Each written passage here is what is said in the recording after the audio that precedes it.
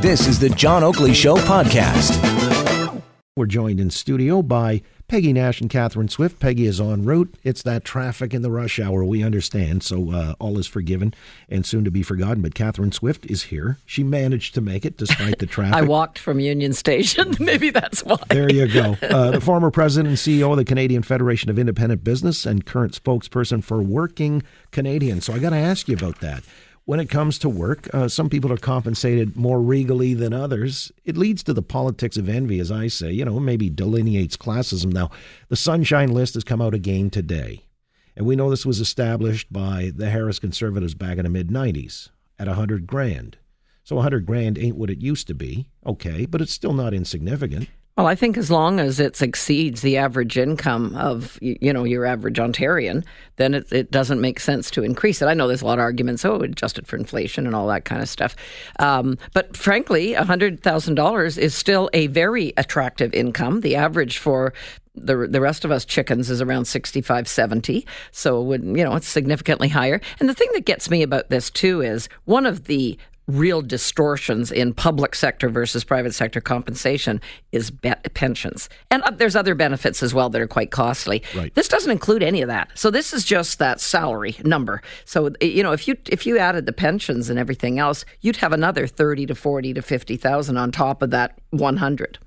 Right. And because with defined benefit pensions, which nobody gets ananymore. No, government. Yeah, the public sector, which means you have to have a nut somewhere parked on your behalf. About what, $1.5 million, $2 million? Well, the most public sector pensions are about 70% of the last. Again, it might be the last 3 years. There's some variation, but the last 3 years of earnings. Right. So, in other words, for your $100K person on the Sunshine List, they'd be getting a pension of about $70K. That's integrated with CPP. It gets a little complicated, but that's the ballpark we're talking about. So, you're looking at a good $2 million plus to get that kind of pension. Right. Absolutely. To kick it out at 4%, for example. Absolutely. But the other problem is, of course, these are very underfunded. There is not that nut, as you refer to it, sitting out there to fund these. The rest of us, private sector taxpayers, are our supposedly deep pockets, are the things that are supposed to fund these going forward. And it's getting worse and worse, of course, because you got the aging population everywhere, including in the public sector. So there's a lot of retirements coming in the next decade or so. Right. These legacy costs, that's the hidden burden, as you say. And so when you've got, say, like a Doug Ford in charge now, where he's got to sort of rationalize the expenses, the costs, and all the rest because of public sector, that's a large component of it. It's like 90% of the budget, I think, is wages, isn't it? No, it's not that high. I think different levels of government seem to have, different proportions. Maybe that's But police. because a lot of provincial spending goes into education and so on, other services. Now, granted, that also there's a big salary component to that as well. It's usually around 60 or so % for the provincial government. But when I was I just briefly looked over this because it just came out today. But what got me was, and again, the Sunshine thing is always appalling in my view.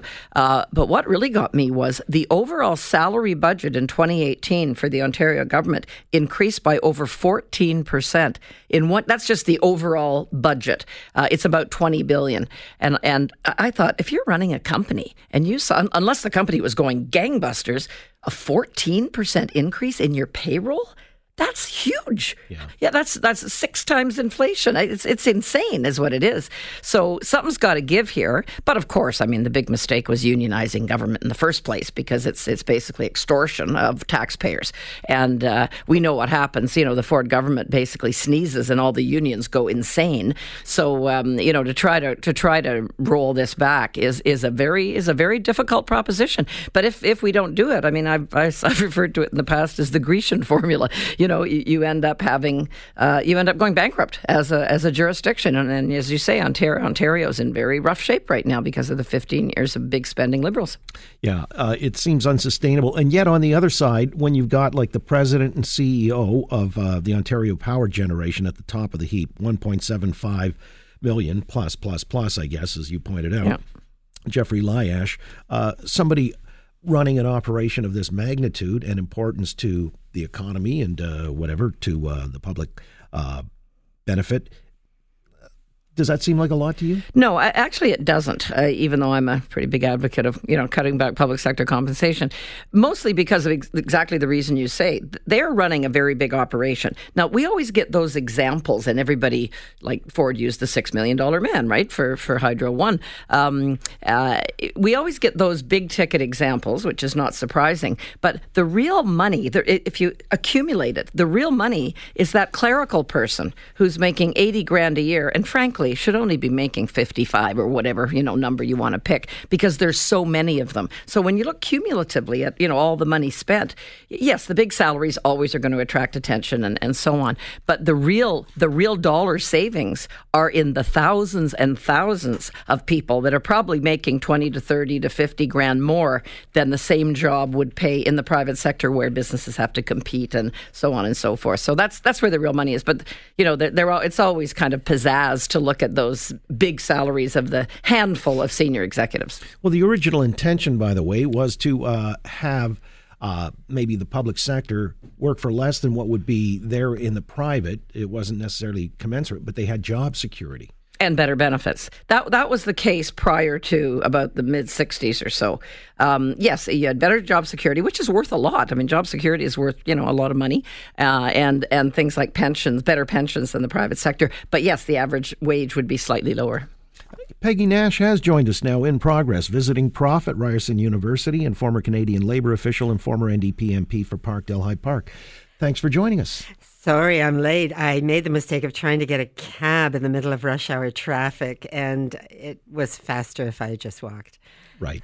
Or taken transit. Well, I did as far as I could go. Oh, but, okay. Yeah. Well, that's something else we'll talk about because, the province uploading the TTC has become somewhat contentious with City Council. The mayor sort of caught in between. He had a meeting with Doug Ford, the premier, yesterday. We'll hear from him.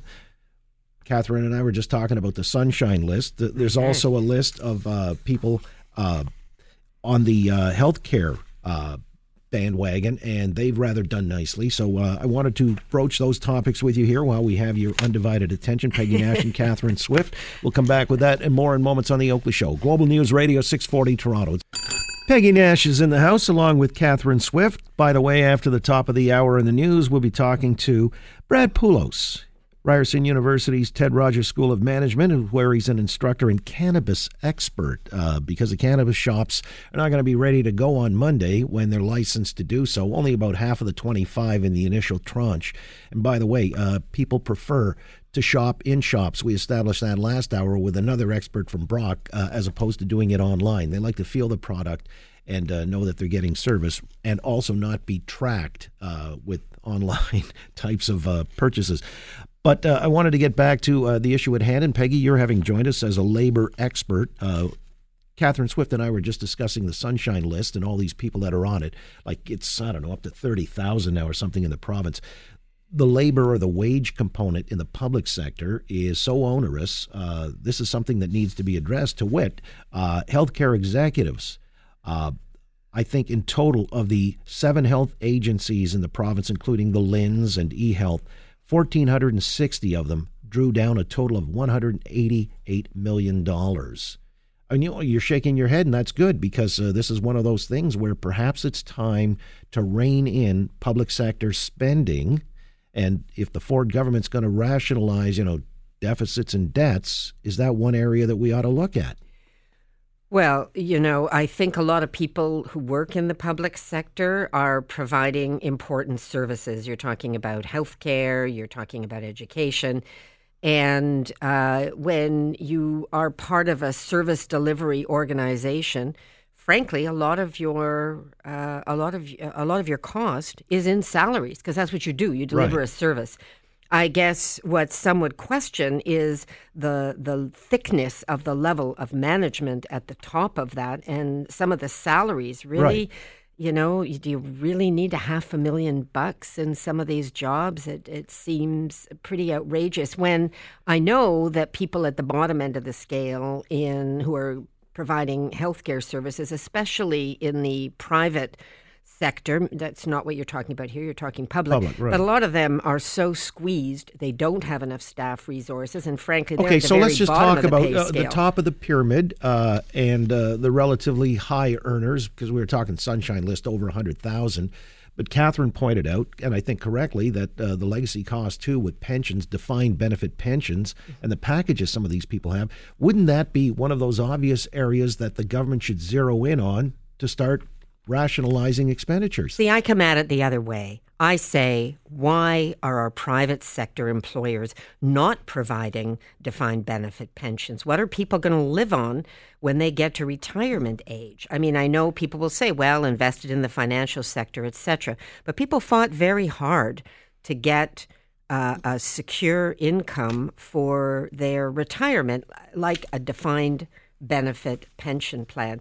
And frankly, I don't begrudge people who are working hard every day, delivering frontline services, being able to deliver those services well over the years and then be able to get a retirement. And by the way, you don't think they're teachers, too extravagant here in the province? I don't think you can call, you want to look at some of the extravagant pensions. Why don't you look at people at the very top end of the spectrum who maybe work in these jobs for 2 or 3 years and they walk out with massive defined benefit pensions and other big payouts, whereas somebody who spends 25 or 30 years slugging away at their job, in my view, they should have a pension. And I guess I would say it's a shame, and shame on all the private sector employers that don't provide these same benefits, because I think, they don't have the benefit of a union and the muscle that presents. And even when they do have a union, look at the auto sector, for example. There's private sector heavily unionized in Canada,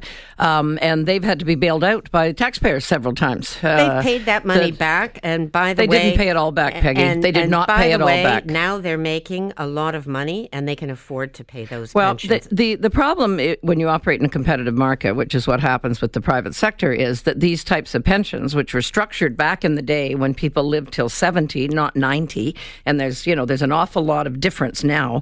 They're simply unaffordable, unfortunately. Well, we're going to run into a demographic cliff where people today, when they get to retirement age, are suddenly going to be living in extreme poverty because they don't have any kind of secure income. Not true. If you're relying on Canada Pension, if you get the max of Canada Pension, guess what? You're probably getting the princely sum of $1,000 a month. There's actually been a ton of research on that. There's been a ton of research done on retirement, and interestingly enough, even Bill Morneau wrote a book before he got into politics. He changed his tune once he got into politics, where if you count just because you don't have, say, a defined benefit pension.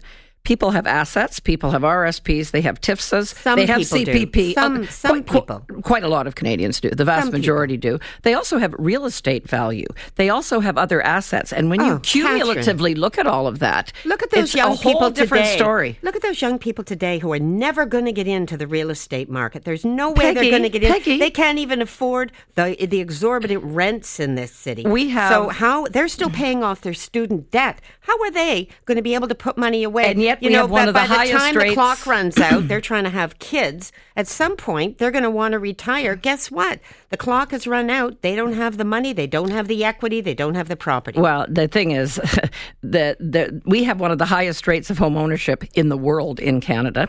We also have seniors, by the way, that are doing better now than they've done in decades. It's your generation and my generation. That's not the kids that are in their 30s today. Yeah, well, I have kids in their 30s, so I'm well familiar with. Struggle. Well, they're doing okay because they worked hard and they don't work for government because they realize that's a trap. And I'm sorry, I think when you get to government salaries too, you also have to look at the product offered. And when we look at, say, education, we're paying teachers a lot of money. They retire very early, big pension, big other benefits. They contribute a lot of extra money into those pensions. So yes, they have an employer contribution, but they pay a lot of extra money out of their salary in order to get a decent pension. Which has been topped up in their salary over the years as well in collective bargaining agreements.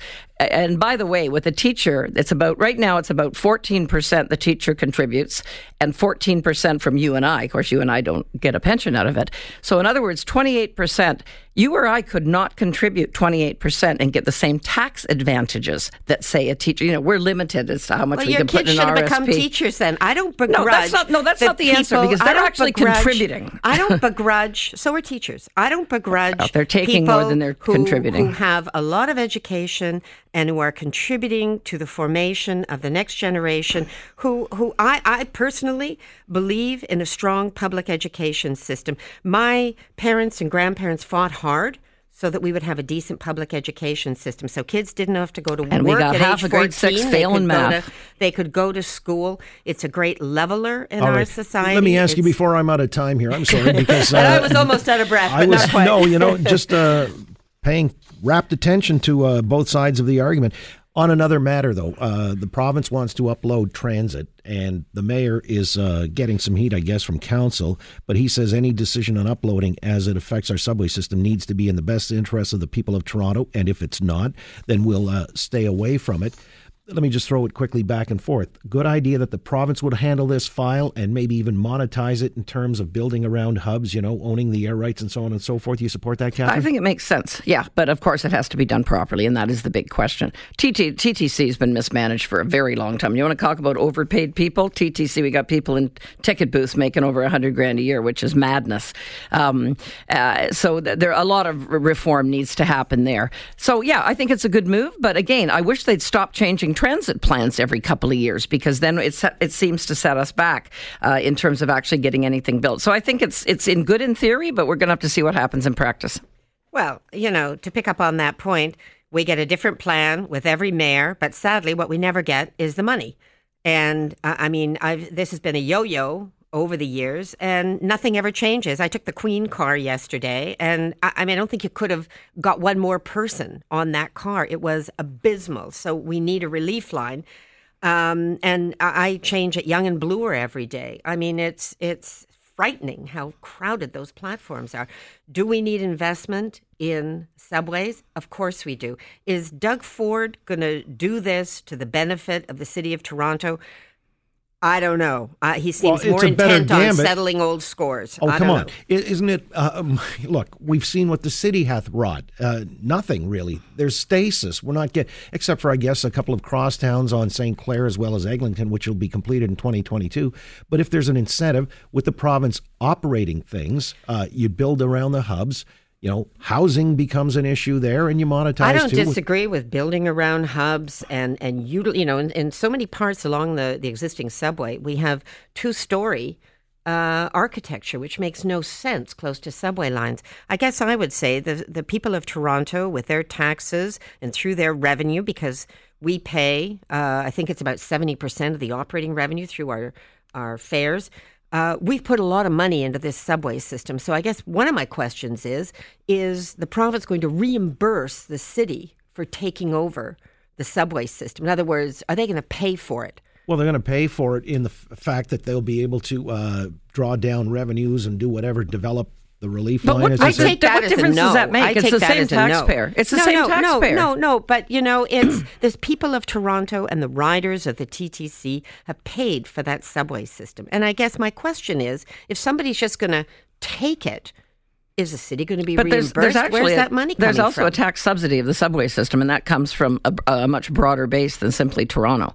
So the vast majority of the operating funds comes from the people who ride the subway and the buses. Well, once again, it's a matter of scarce resources. How much more can we spend? We're badly in debt, as you and I were saying offline, John. Ontario is now worse than Quebec, and it used to be better than Quebec for the longest time.